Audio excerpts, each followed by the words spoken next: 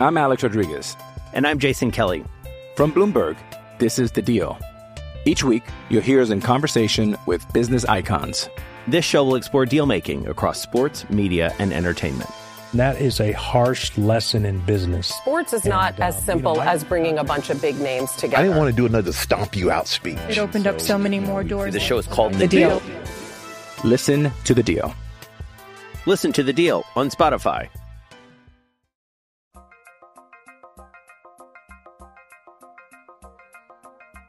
It's Light the Tower, your daily look around the world of sports. With Hall of Fame broadcaster and voice of the Texas Longhorns, Craig Way. And Horns 24/7 insider, Jeff Howe. On your live, local, and independent home for sports talk in Austin, The Horn.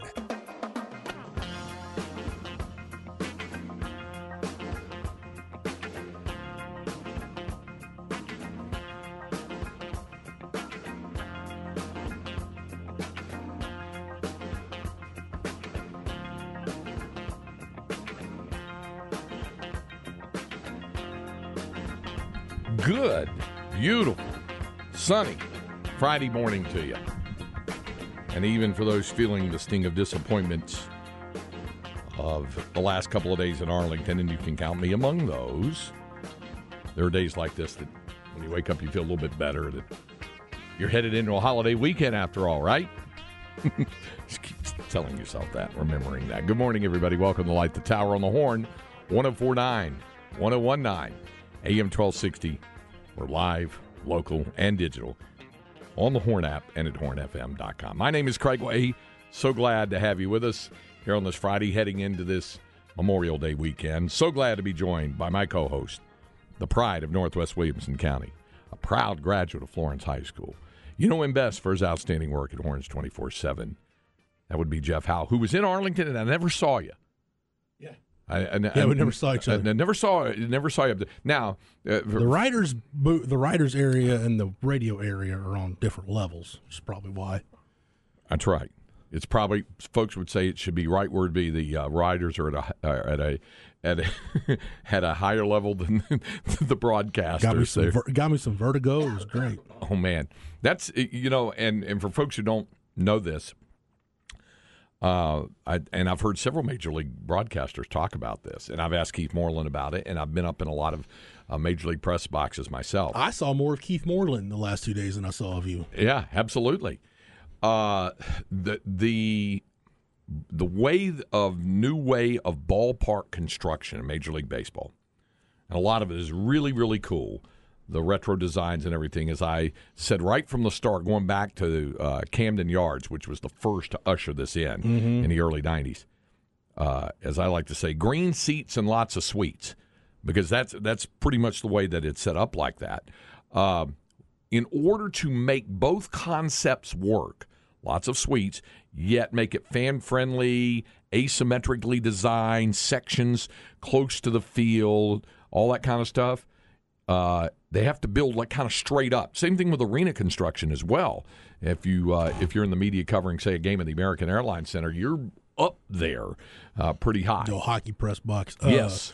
I didn't go, but the Big 12 tournament, I told you this at Big 12 Basketball Media Day, that a lot of the KU writers, and let's face it, like most of your Big 12 basketball media is going to be centered around covering Kansas. Yep, right. They were pissed something fierce at Big 12 Media Day, and I'm like, what's the big deal? They're like, Brett Yormark's moving the media up to the hockey press box because he viewed typically used to be. I've never covered a Big 12 tournament in basketball, but you can see it when you watch, Fran Fraschilla and whoever's doing the play-by-play. You'll see writers behind them. Well, Brett Yormark decided that those seats are premium seats that need to be sold for revenue for the league. So the writers were relegated to the hockey press box, which I was told was a less than ideal setup. Yeah, and I feel them. I understand that deal. I was happy that they kept the radio broadcasters down on the floor to where we could see. That was not always the case at the old Kemper Arena, where they had the Big 12 tournament up until in the 2000s when the then Sprint, now T-Mobile Center, which is now, built. isn't Kemper like? Didn't they turn that into like a multi-court basketball facility now? I think so. Some kind of deal. Yeah, like and it's out there by the stockyards and all that other kind of stuff. Well, when that arena had been built, it was built in the mid-'70s when they still had an NBA team, the Kansas City Kings. But when the Big 12 tournament was there, the director of media relations for the Big 12 would alternate assigning radio crews, 2 of them down on the floor and 2 of them up in the suites. And I said, why is that? He said, well, we don't have room for everybody. I said, yeah, you do. You got 2 rooms. He goes, well, we got to make room for the writers. I said, the writers aren't having to describe the action live, okay? And I said, and you would still have room for that, and which was then proven later in the Big 12 that you could have room for all of that until Brett Yormark decided they needed premium seats. So he said, we've got room for 2 down there. And I said, yeah, why are you sticking me up there? And he said, well, those are higher-seeded teams. I said, let me see if I got this straight. Because the team that I broadcast is not as good as the others, you're punishing me for that. He goes, well, we don't look at it that way. And I said, how else are you supposed to look at it? So that was the deal there. It's a little elevated area, but hey, listen, that's a first world problem thing, and I was talking about yesterday, even as the Longhorns were about to take their second defeat and go home. I was saying, we're not trying to bury the lead here, folks. We get it. So. No. I was leading up to it. As like I say, I can go around the garage to get to the barn. But I was saying that I was going to say, I would miss being up there to call games, not only because you want Texas, from my perspective, want them to advance and win and all that sort of stuff. You do. But in addition to that, just enjoying being there, calling baseball games in a big league park, even at that elevated altitude, so to speak. It was fun. You never want to, when the team you cover, and look, you have to take the emotion out of it. You have to treat it like you're a sociopath. But for your travel arrangements, you never want to go cover an event and have your team go to and barbecued. You got to scramble to get everything done. I went back to the hotel, packed up, and left. Like Omaha last year sucked. I mean, it's not. Let me rephrase that. Going to the College World Series is never a bad time. No, it's cool. But having to leave about 7 days before you hope to be leaving is not a good. Now you stayed in Arlington last night, right?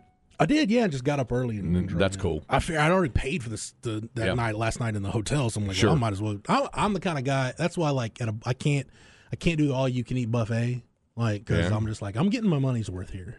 Mm-hmm. I'm going to get my money's worth guy. Yeah. So I was going to get my money's worth out of that hotel, and I did. So Golden Corral's not your friend? No, I can't do that. And plus now, the older I get, I realize, dude, the all you can eat buffet is just kind of.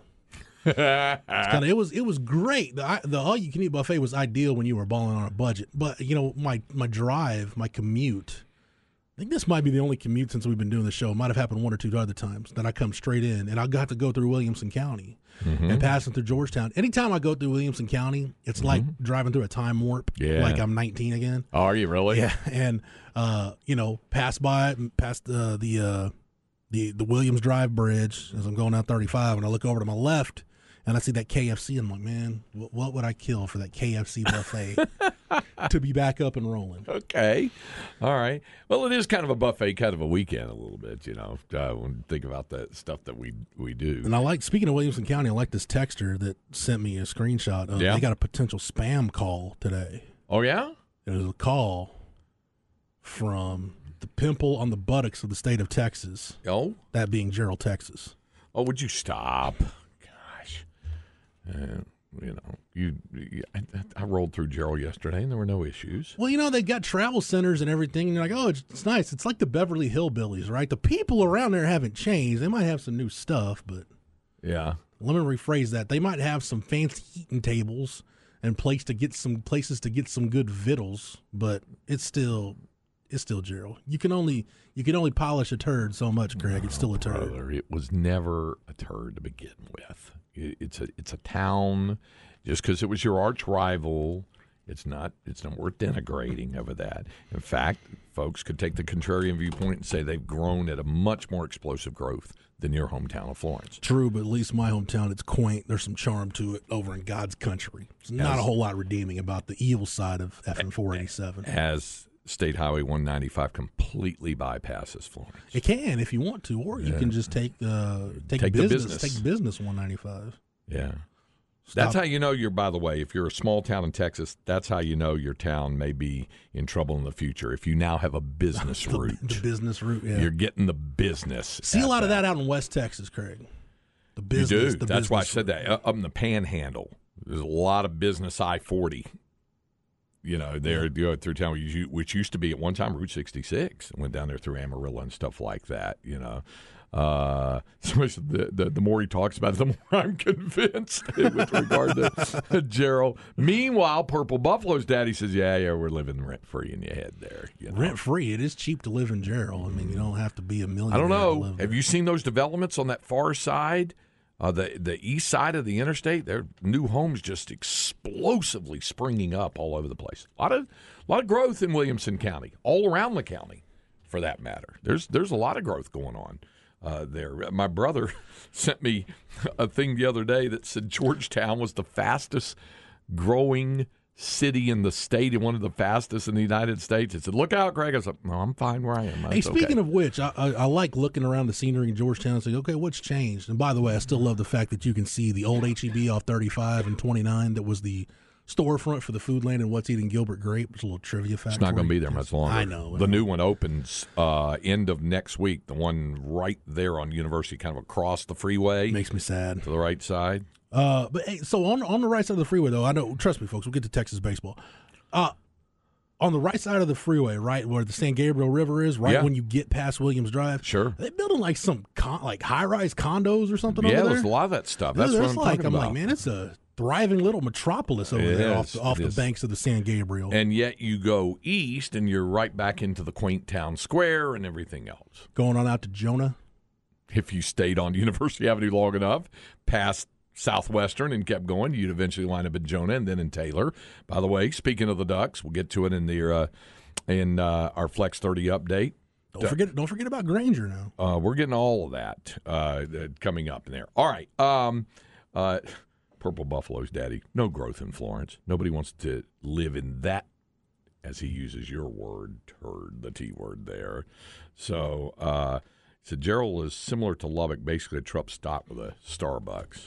You haven't been to Lubbock in a while there. It's a lot bigger than you think it is now. It's like now that has nothing to do about whether you like it or not, or has anything to do with Texas Tech or not. The city itself is growing, so there's that. It has. Can I make this point about Big 12 cities? And I don't mean to offend anybody that went to this university. Okay, see, when you say that, that's the same thing as like in Talladega Nights where he goes, no offense, but Bobby, you don't get to say whatever you want just because you say no offense. Right. He goes, yeah, dude, it's in the Geneva Convention. I've had plenty of friends that have gone to Tech, and while the drive out there is just, it's a beating, Lubbock itself, I don't mind Lubbock all that much. I really don't. But I was thinking about this. I'm like, who would really, I've never met anybody that was like, yeah, I really want to go to Oklahoma State. That they're just dying to get to move to Stillwater and go to Oklahoma State. I think it's more about the school and the campus than the community, because the campus does have some pretty sites on it. It does, yeah. The red brick everywhere, yeah. But I'm like, I've never heard of anybody just like, yeah, I've got to go to Oklahoma State. That's really where I want to go.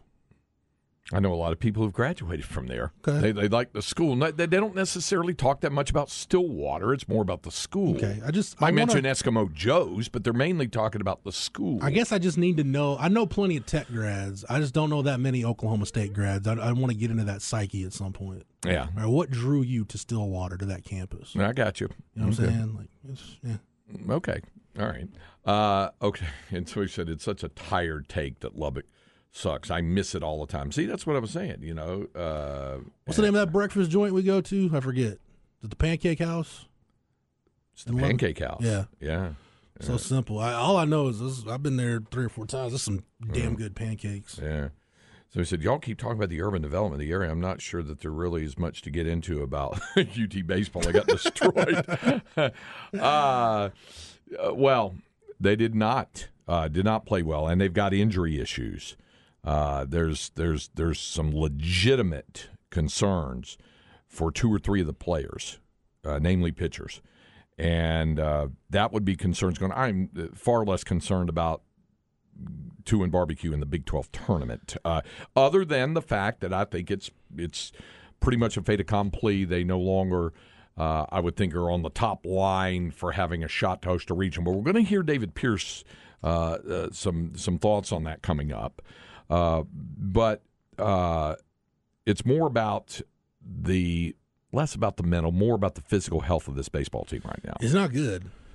Yeah, and here it was a week ago, but we didn't know at that time. Can we just get into the injuries real quick? Because I think I mean, David Shaw left the game yesterday, and anytime you hear about a pitcher who's been dealing with some elbow. Remember, he missed some time, speaking of Stillwater in Oklahoma State, and then he was out for, I think, 3 weeks. Yeah, been dealing with some elbow discomfort, and got to, what was he? He was like 7 pitches in yesterday. Wound up at 17, okay. but yeah, I mean, your point's made. Anytime, Tom Mendez, the trainer, comes out and he's gripping the baseball, anytime you see that, it's like, oh gosh, that's never anything good. So he's going to have an MRI.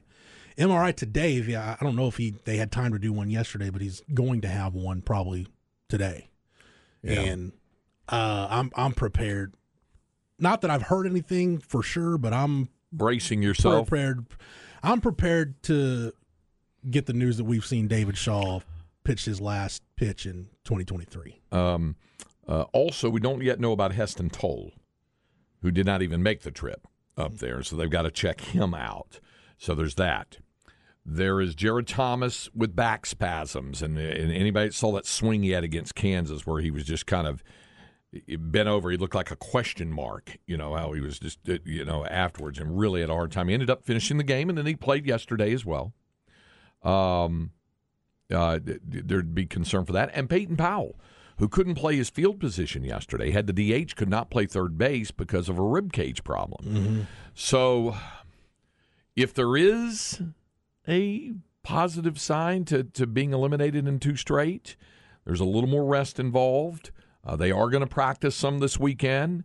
And then, of course, on Monday, the tournament selection show comes out. Sunday night is when they find out the 16 regional host sites. And again, I would say it's a long shot at best that Texas would host. But all of that will be made official on Sunday night. And then on Monday, there will be there'll be the selection. The field of 64. Yep. It'll be announced at that point. And I'll get some interesting things. I'll get into some wrinkles about that coming up as well.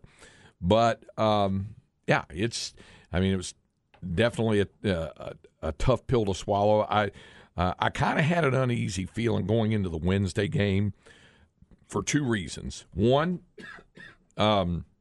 for the record, I didn't. I was, because you're playing Kansas, right? So. But I also saw that Friday game in Lawrence, and I saw Colin Baumgartner. But you know what Keith Moreland said?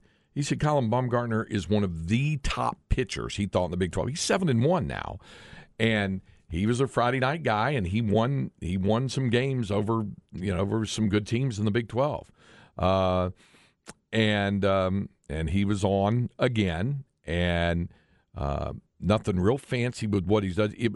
It's the old thing, and I'm not comparing him. Say that up front. I'm not comparing him to Greg Maddux. What I'm saying is his placement, his location of an otherwise not real spectacular fastball, but well located, kept them off. Had a good changeup. So you had that. I saw that movie. It was 3 weeks ago today. I saw that up in Lawrence, and it was the same type thing. And yet the Longhorns did kind of tough their way through to tie the score. Yeah. At 2, and then you get into the 7th inning, and then of course you get to the 7th inning, and there's an out, and there's a base hit, and it wasn't a hard struck ball off Travis Staley, who had a 1-2-3 inning the prior inning. What hurt I feel what set up that whole inning was the next batter, Mike Kozuski, a 5-pitch walk. So now you got runners at first and second with 1 out. Chase Jans hits a ground ball that advances the runners. There's 2 down. The 5-pitch walk was what was damaging. Right? Everybody wants to talk about the decision to intentionally walk Cody Shojanaga. I think it's the only decision David Pierce had that time. If he doesn't walk Cody Shojanaga, who already had 2 hits and would have another hit later in the ballgame, he was batting .385, and he comes through with a base hit. Then, as a coach in the program, you're getting crucified. You got first base open, and you got a left-hander who doesn't hit right-handers well come on deck.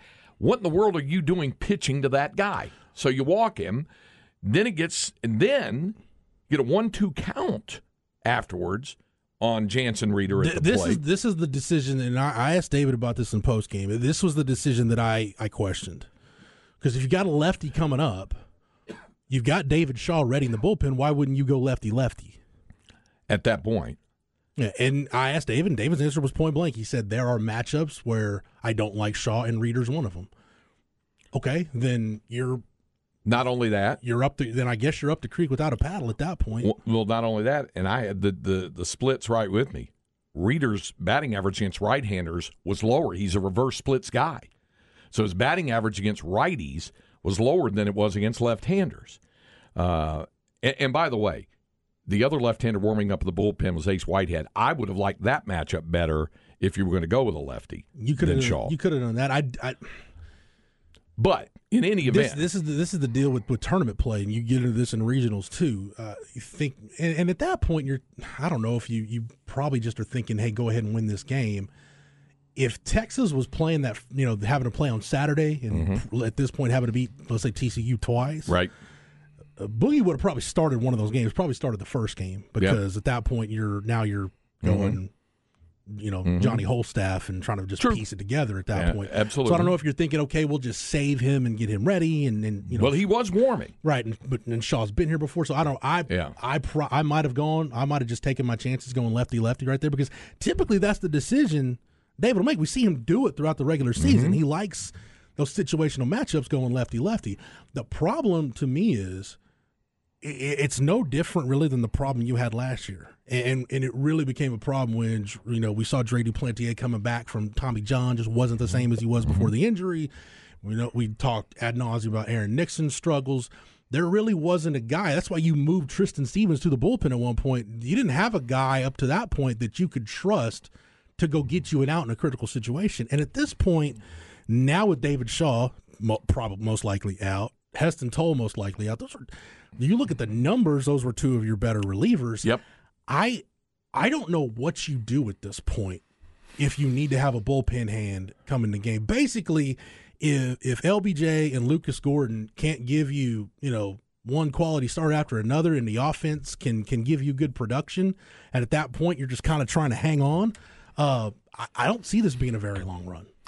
Well, as I was saying, the decision to intentionally walk Cody Shojanaga, I thought, was a no-brainer. You have to do it. To face a left-handed hitting guy who doesn't hit right-handers well. The numbers showed it. And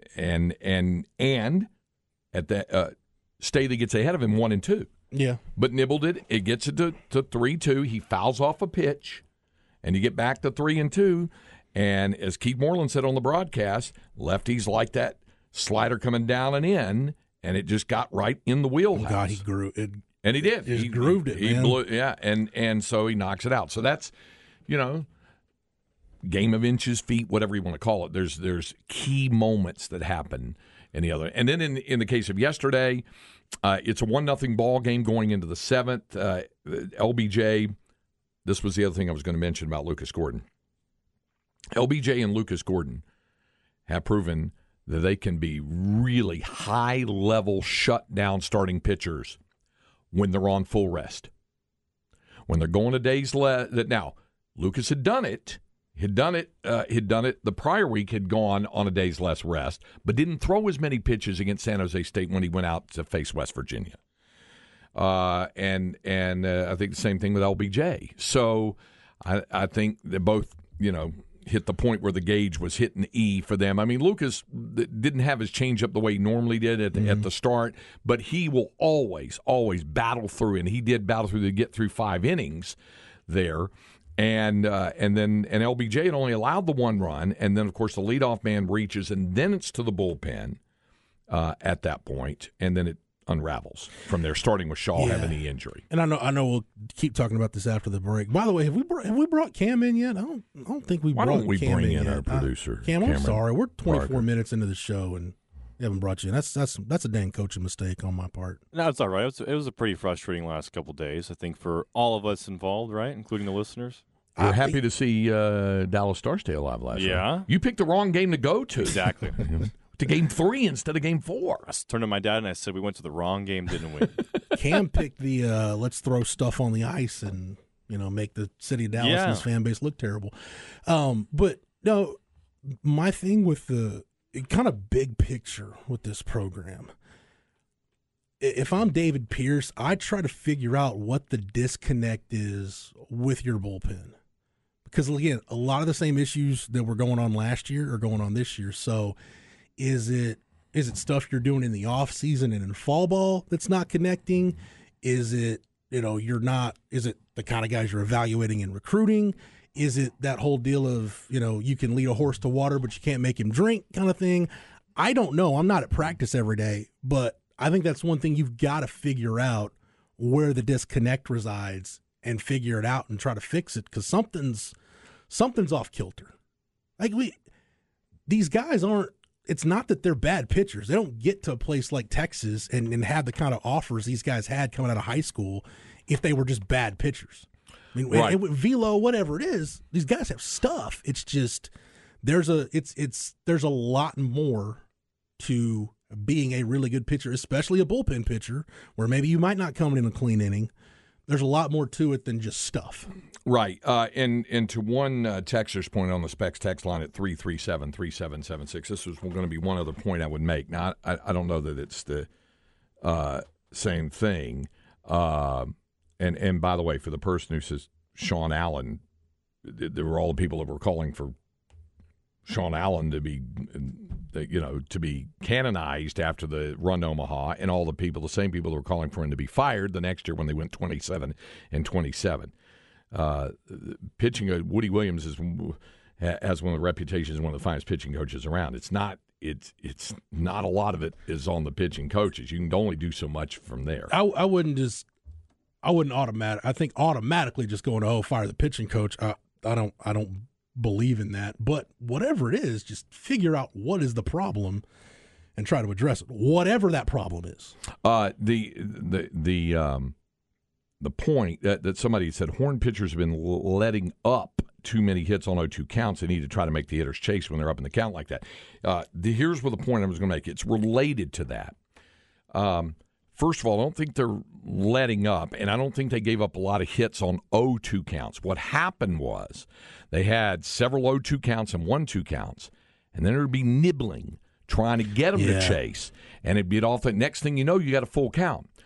Again, a much more learned baseball mind than mine, Keith Moreland, on the broadcast on Wednesday, we talked about the absence of the put-away pitch. That's the deal. Getting guys down consistently, 1-2, even 2-2, 0-2, 1-2, 2-2, and whether you started at 0-2 or started at 0-1 and you get ahead 1-2, being able to get the put-away pitch. And that's where they struggled in the 2 games there. That's one of the things that they dive into. That's one of the things, all the analytics they do when they're studying the video. I mean, they're not, for folks who are not sitting around, it didn't go, let's go out and warm up and do that. No, the diagnostics that go into how they analyze each pitcher, each style of pitches he throws, each batter that they face, all of those things.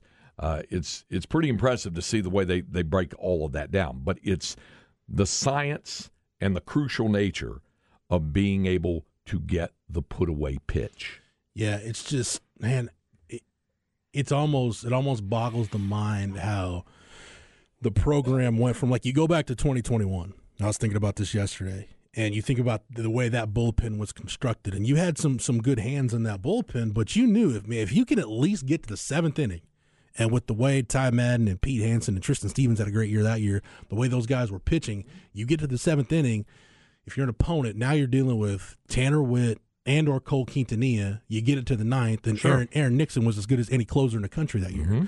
It's that security of knowing if we get the game to this point with a lead, we're gonna be really tough to beat. And for the last 2 years now, you haven't been able to say that. Like I said, it's almost get to the 7th inning with the lead, and all right, let's just kind of hang on and hope you did enough the first 6 innings that you can ride this thing out.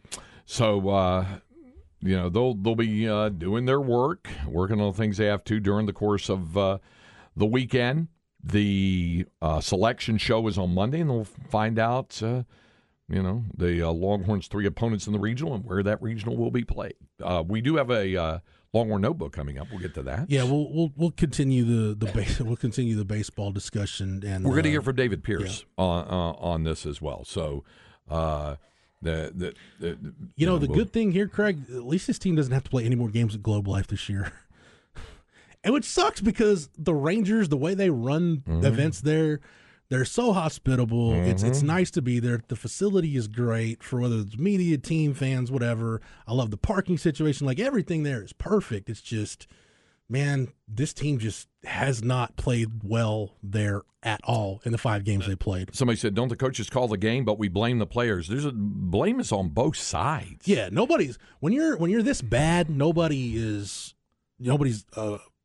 there's plenty of blame to go around. And we're saying the words "this bad" 6 days after talking about them winning the Big 12 share of the Big 12 regular season championship. It's the up and down nature of the college baseball. Look at West Virginia now. They looked outstanding. We're 1 win away from winning the whole thing, and they're carrying a 5-game losing streak. It's probably going to cost them a hosting spot. Oh yeah, they've kind of been off the grid on that for the past few days for sure. They definitely are not hosting that. So it's both. It's the pitches are called from the dugout, but the pitchers have the right to shake at any time and go to something else. And then the pitches that are being called are pitches that the coaches know that their pitchers are best suited to execute. So that's where the responsibility then does fall on the player to execute the pitch, because it's a pitch they either throw well or the best option in a given situation against a given hitter. It's multi-layered, and there's that kind of goes back to my point. If I'm David Pierce, I got to take a really long, hard look at where that disconnect is, what's causing it, and fix it. Because when you get that 2024 season, your last year in the Big 12, you can't have a third year in a row where your bullpen is just hanging on by a thread. It is quite frankly a liability. Well, and now with injuries compounding it. Now I don't know what you do at this point, Craig. Especially if Shaw and Toll are done, I don't. There are no good answers. You're on the Argo plan. What's the best bad idea we have? Yeah. It says no matter the details, the next 12 months will decide if we have a new crew leading the baseball team to the SEC or not. No matter the details, this is the coaching staff that's going to be coaching the team that's headed toward that. We'll see where it goes. So somebody said Pierce's baseball team is just as frustrating to watch as Shaka's basketball and Herman's football teams. Was it frustrating last weekend? Again, a week ago. This week. That's why I say try to stay off the roller coaster with your emotion on this especially deal. with baseball, man. But I get the fan base is frustrated, and they should be when you see your team go 2 and barbecued. Yeah, and especially kind of just the polar opposite performances. I get that. I totally understand that. But me too. That's why anytime like when after the Oklahoma sweep, I said, look, it doesn't look good, but you do have a lot of baseball left. That's the great thing about this game is you got time to get it figured out. And like you said, Craig, maybe for this team, maybe it's just getting back, getting some rest, get away from it for a day or two, and then get back and get ready for a regional. Maybe that'll do the trick. I don't know. It's Augie say it all the time, when you think you've got this game figured out, it will humble you really quick. He added the words, the game, she's a cruel mistress. Yeah, so there's that. But this bullpen thing, it's beyond the last 2 days. And I don't know what you do at this point. There are no. I don't see any good answers. CB asked if Dylan Campbell gets hit in his next game, does he break the record? Yes. The Big 12 record. The Big 12 record. He has Robin Ventura owns the college baseball record. 58 in a row that he did. 35 in a row. Dylan Campbell in his final at bat yesterday, getting a hit in his 35th consecutive game. So that's by 10 better than the Texas record. He broke that. Now he's at 35. He's tied with Ty Wright of Oklahoma State from 2007. And how many in a row did Nolan Ryan get on Robin Ventura? He got a few noogies in 4? on that. He got a few noogies in on that. He did. All right. And CB, where did the term 2 and barbecue come from? It came from Omaha. In Omaha, and they still do this every year.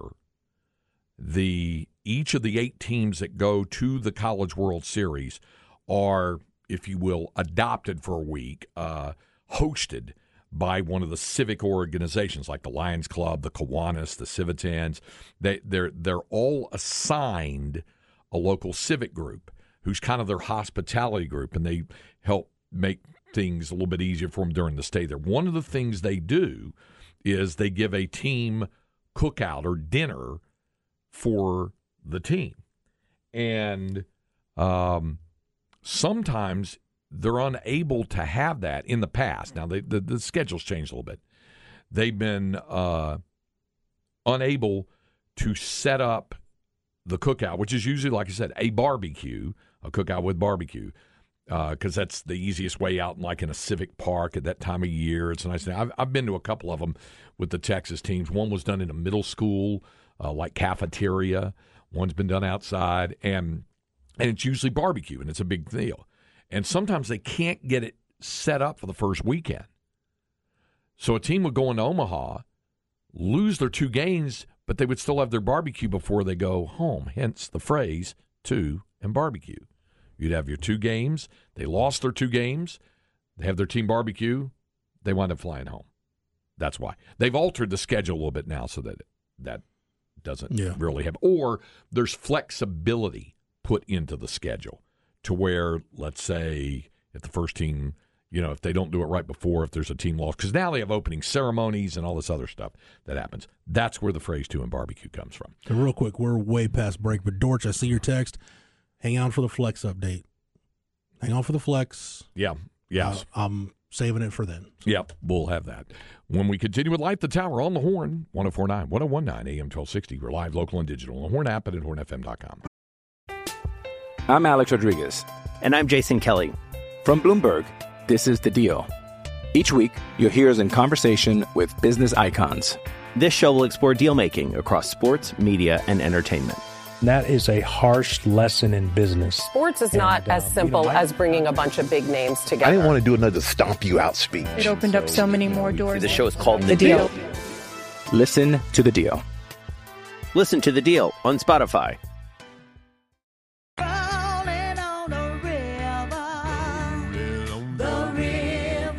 Light the Tower with Craig Way and Jeff Howe.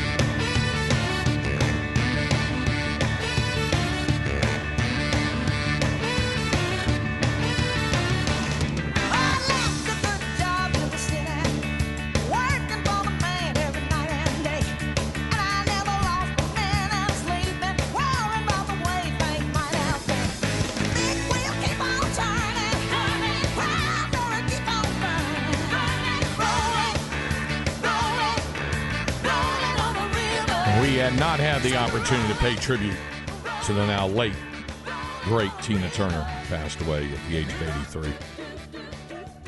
But, definitely one of the outstanding entertainers and rockers.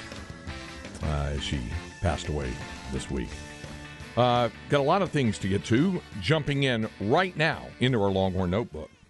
Jeff Howe's Longhorn Notebook.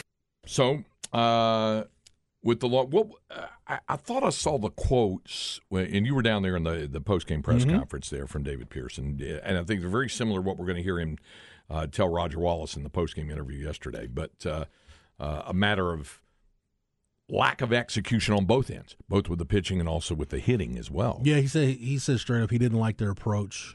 Just thought they weren't staying through the baseball, just basically not doing kind of anything they worked on throughout the year. And I asked Eric Kennedy about it, and EK pretty much said the same thing. He said, I asked him about just the contrast where it seemed like everybody was locked in during the West Virginia series, and he said, I think last weekend we did a really good job of making adjustments and adjusting to pitchers. He said, for whatever reason, this weekend we just kept making the same mistakes. Yeah, and as a result, they cost them. It cost Texas. Here is the post-game conversation Roger had down by the Longhorn dugout right after the game with David Pierce.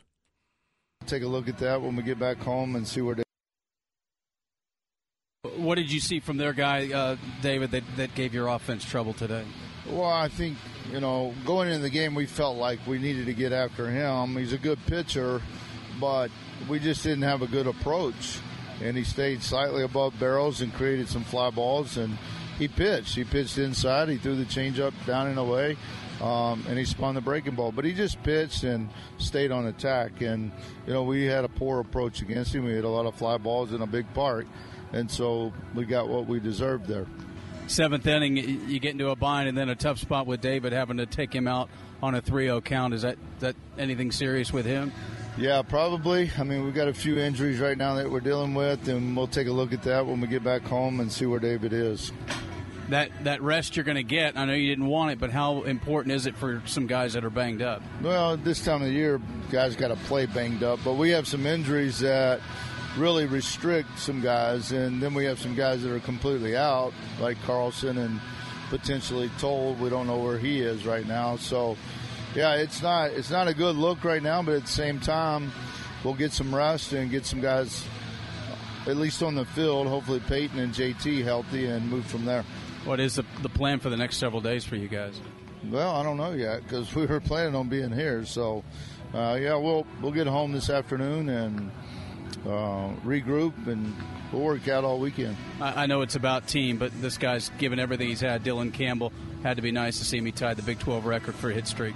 I just think everybody was just like, great, he has an opportunity against the best closer in the league, and he dumps one in and keep that streak alive. It's pretty cool for him, and it's great for his teammates and the way they reacted. So hopefully he can keep that going. Yeah, I certainly hope so, and it happened in the final at bat to extend the streak to 35 games. Now, this business of hosting or not hosting the regional, and it's pretty much, and we can run over a little bit of this here coming up, it's pretty much a given by a lot of folks who follow the game, who cover the game, that the hopes that Texas had for hosting a regional are now gone after losing those two games in Arlington. David Pierce does not agree, and you would expect the head coach not to agree, but he said this is a statement that he said before the Big 12 Conference tournament, before they even left town for the Big 12 Conference tournament, when Texas was already projected to host a regional, and two of the three big projection sites on that.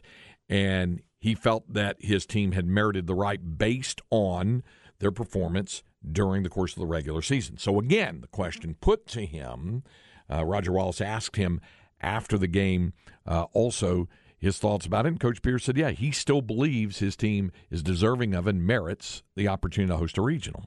Yeah, there's just things right now that we can't control. We could have controlled it maybe a little more so by showing up in the tournament. But at the same time, we're the number one seed in the top 3 or 4 conference in the country. And so with that being said, I just felt like our body of work should prove that. But the committee has a tough job to do, and they've got over 300 schools that they've got to worry about. And in this case, getting the right guys in and putting people in the right spots. I don't envy their job. At the same time, I think our body of work speaks for itself. Yeah, so that's his thought about it. The fact that they were a co-champion in the number 3 RPI-rated conference in the country, that they were the 1 seed coming out of that, would merit the right. Their RPI was pretty good. Now it took hits over the course 30 as of this morning. Yeah, it's taken hits of the last couple of days. And RPI isn't the only tool, but it is an important tool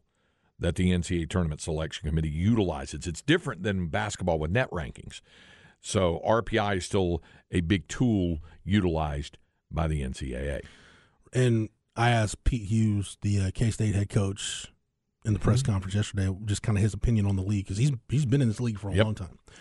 And I said, do you feel like the Big 12 deserves a shot to host? Because there's a chance the last time a the last time a top 4 RPI conference did not receive a hosting spot was the Pac-12 in 2016. That's right. And I asked Pete Hughes, do you feel, and he said he feels like the Big 12 should get 2. He said he felt like West Virginia, win or lose yesterday, should host. He said they had 3 bad days in Austin and maybe 2 bad days here. That shouldn't knock them out. I think we all agree it probably has, most likely has. And then basically he said whichever one of Oklahoma State or Texas the committee wanted to take, but he felt like the Big 12 should get 2. I think at this point probably only getting 1, probably Stillwater, and that's about it. And they're probably not locked in yet in terms of doing that. They've got an elimination game against Oklahoma. By the way, I don't show of hands out there if you stayed up late and watched the Oklahoma-Texas Tech game. It was something to behold. Tech coming back to win 10-9.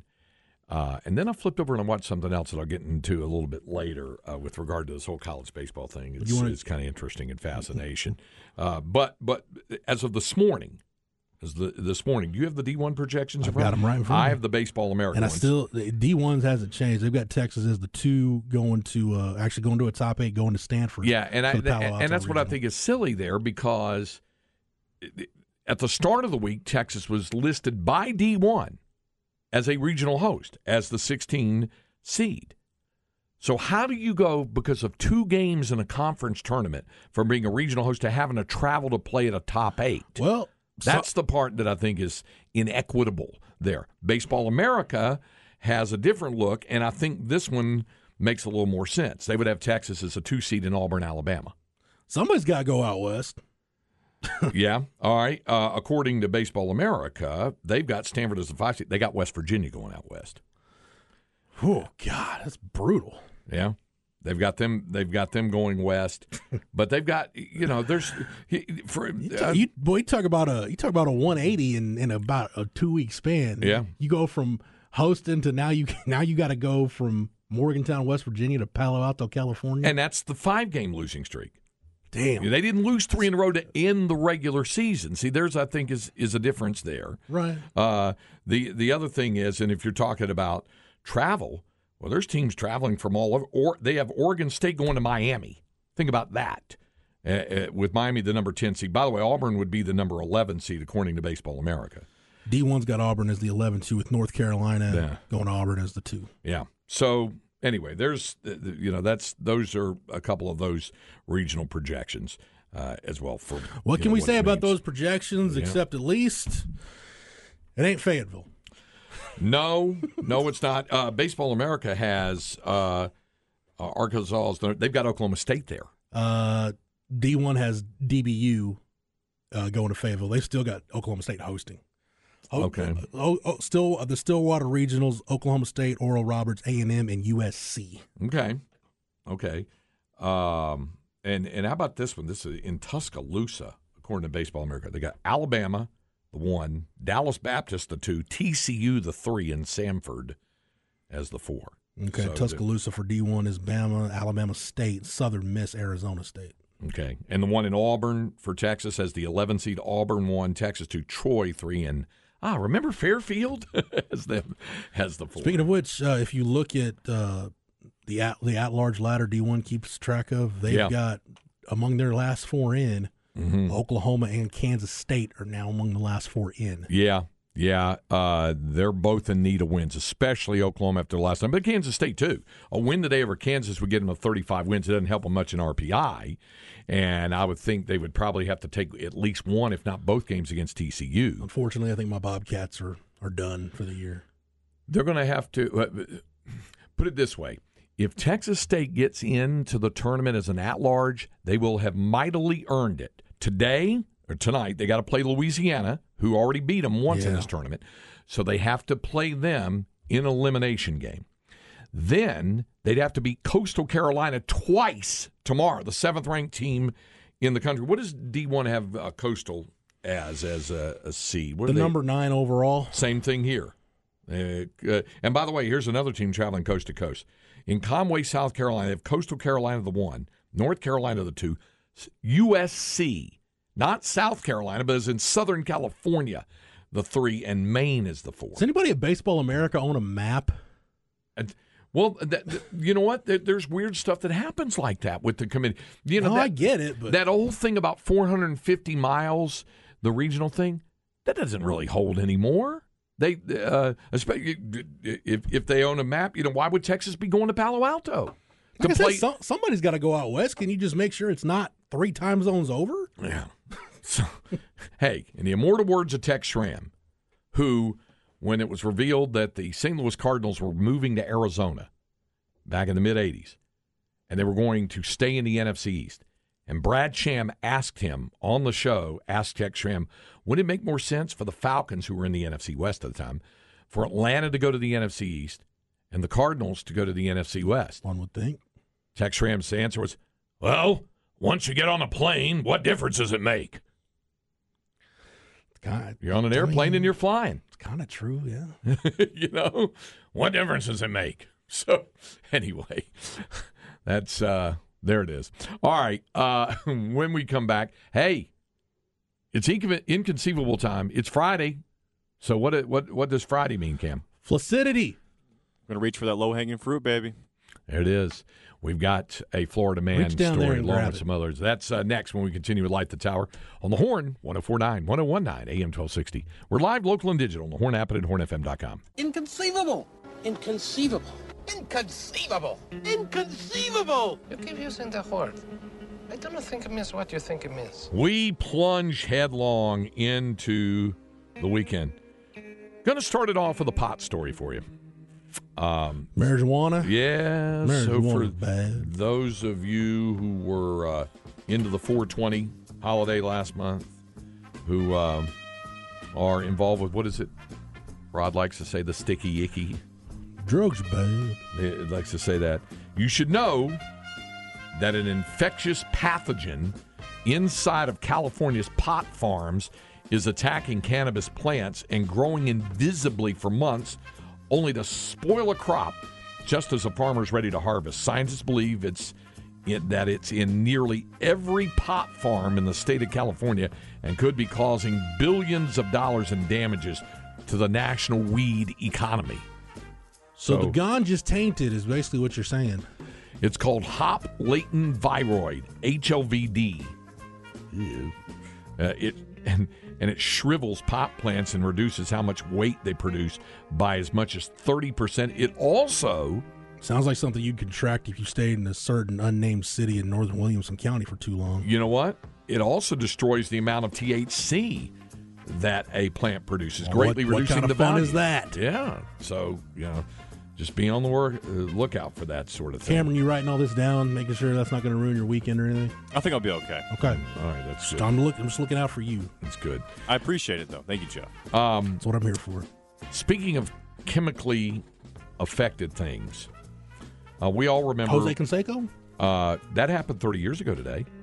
The fly ball that went off his head in Cleveland. Yeah. Wow, that was a total shot in the dark when we mentioned Jose Canseco. Yeah, 30 years. Good on me then. 30 years ago today in Cleveland, fly ball doinked off the head over the fence. How for was a home he to run. deal with, by the way?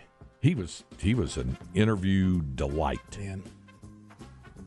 Think about it. His tell-all books One of my and stuff. favorite He's players always as a had something kid, to and say. I should have known something was going on. But, dude, all I cared was this dude can hit like 500-foot home runs. He loved talking to the media. Mark McGwire, not so much. But Canseco did. He really enjoyed that. Jose leaned into the bit. I'll give him that. Yeah, he did. Okay. We all remember what happened, or at least a lot of us are older. Cam wasn't alive for it at the time. Chernobyl, right? The nuclear. What year was that? Is that in the 80s? Like 86? Yeah, I think it was.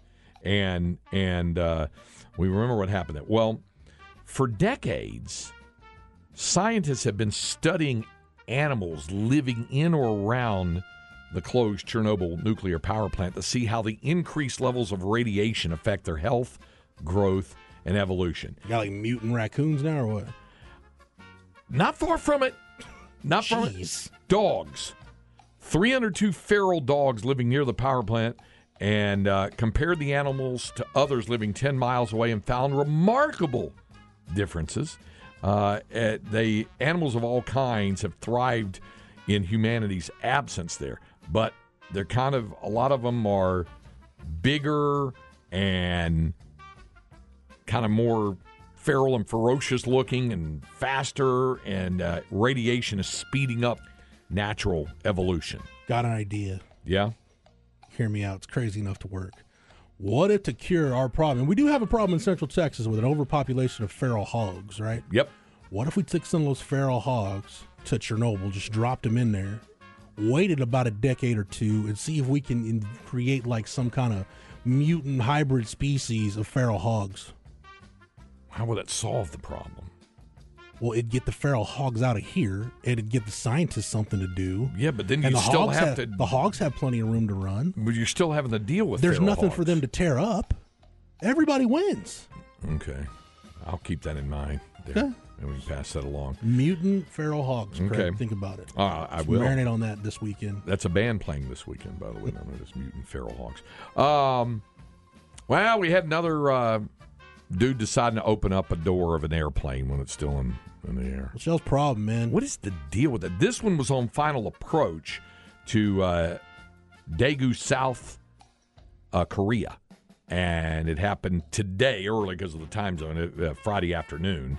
Asiana Airlines. Airline officials said a man in his 30s was sitting at the emergency. You know, they come down and ask you, would you be willing and able to assist in the event of an emergency? And you always say yes. They need a verbal yes. Mm-hmm. That doesn't mean you open the door while the plane's in flight. So the dude did it. It was on final approach. Man in his 30s, sitting in the seat, seemed to have opened the door when the aircraft was about 700 feet above the ground and 2 to 3 minutes from landing just south of Seoul. Plane did land safely. Man was arrested. They said he confessed opening the door but did not say why he did it. Just wanted to felt like it on a whim. Taking his responsibility seriously. You should be banned from air travel forever. It's like if you hit the reset button on the Nintendo in the middle of a game of Tecmo Super Bowl and you're banned for life. You should be banned for life for trying to open the door. Where was the plane arriving from, Craig? I didn't see where it was arriving from. It was going to South Korea? Yeah, it was landing. It's Asiana Airlines. Okay. Maybe a North Korean spy, you know? Yeah. Could have been. Trying to jump out. Okay. You know, you like to give Gerald grief about the academic pursuits and stuff, even though Florence also made that same list there. Higher than Gerald. Yeah. Higher than Gerald. Neither, however, and I can't believe that this school won't be rated lower the next time. Smoking for Jesus? No, they have quite a good academic record. Private school, I'd imagine so. Yeah. You're familiar with Marlin High School near Waco? Yes. I've been to Marlin. Marlin High School was supposed to have its graduation this week. They've postponed it by 1 month. The reason why, just 15% of its senior class has reached the requirements to graduate. No. 15%. And you said, well, what's the percentage? 15%? It can't be. That's probably like 6 kids. Well, they've got 33 students eligible that were going to graduate, or 33 seniors. Only 5 were eligible. 5 out of 33. Damn. Angry parents said that they were all told their kids were on track to graduate. So they've come back and said, we're going to give them another month. This is a school that lost its accreditation back in 2020 for getting an F grade for accountability in 2019. So they are going to reschedule it there in Marlin to try to get that going.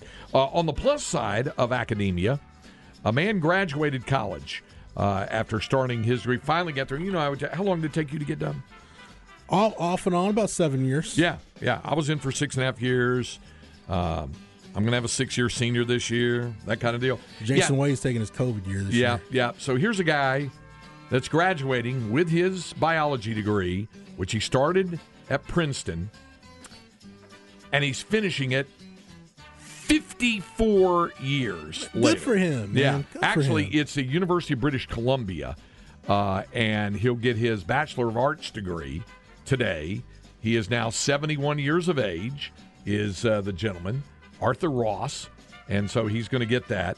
He beat the slowest time to graduate in the world, according to the Guinness Book of World Records, Robert Cronin, who began a biology degree at Princeton in 1948 and graduated in 2000. So that was 52 years. He beat it by 2 years. He's a Guinness record holder as well as a college graduate. I think that's so cool, man, when people you get later in life, and whether it's you need it for a job or you just want to finish, break the tape.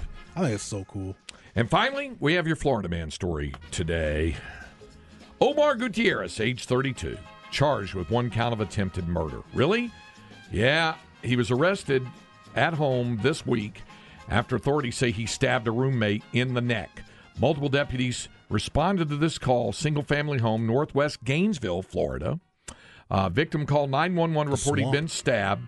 2 deputies forced entry in the home where the stabbing victim was on the floor bleeding. The suspect was still inside the residence. Yeah, they found the guy. He was in a cat costume, a onesie. See. That's the Florida man part of it going out there. He was in a cat costume, a onesie. Go do yourself a favor, kids. Go look up the George Carlin bit between crazy people and insane people. Yeah. That's where this guy crosses the line. There it is. Florida man in cat costume arrested after stabbing roommate in the neck. It's in this onesie, big. It looks like a spotted leopard costume. They said a cat costume. So that's your Florida man for your Friday. That's your Inconceivable for Friday. And we have hour number 2, Light the Tower, coming up on the Horn, 104.9, 101.9, AM 1260 for live, local, and digital on the Horn app and at hornfm.com.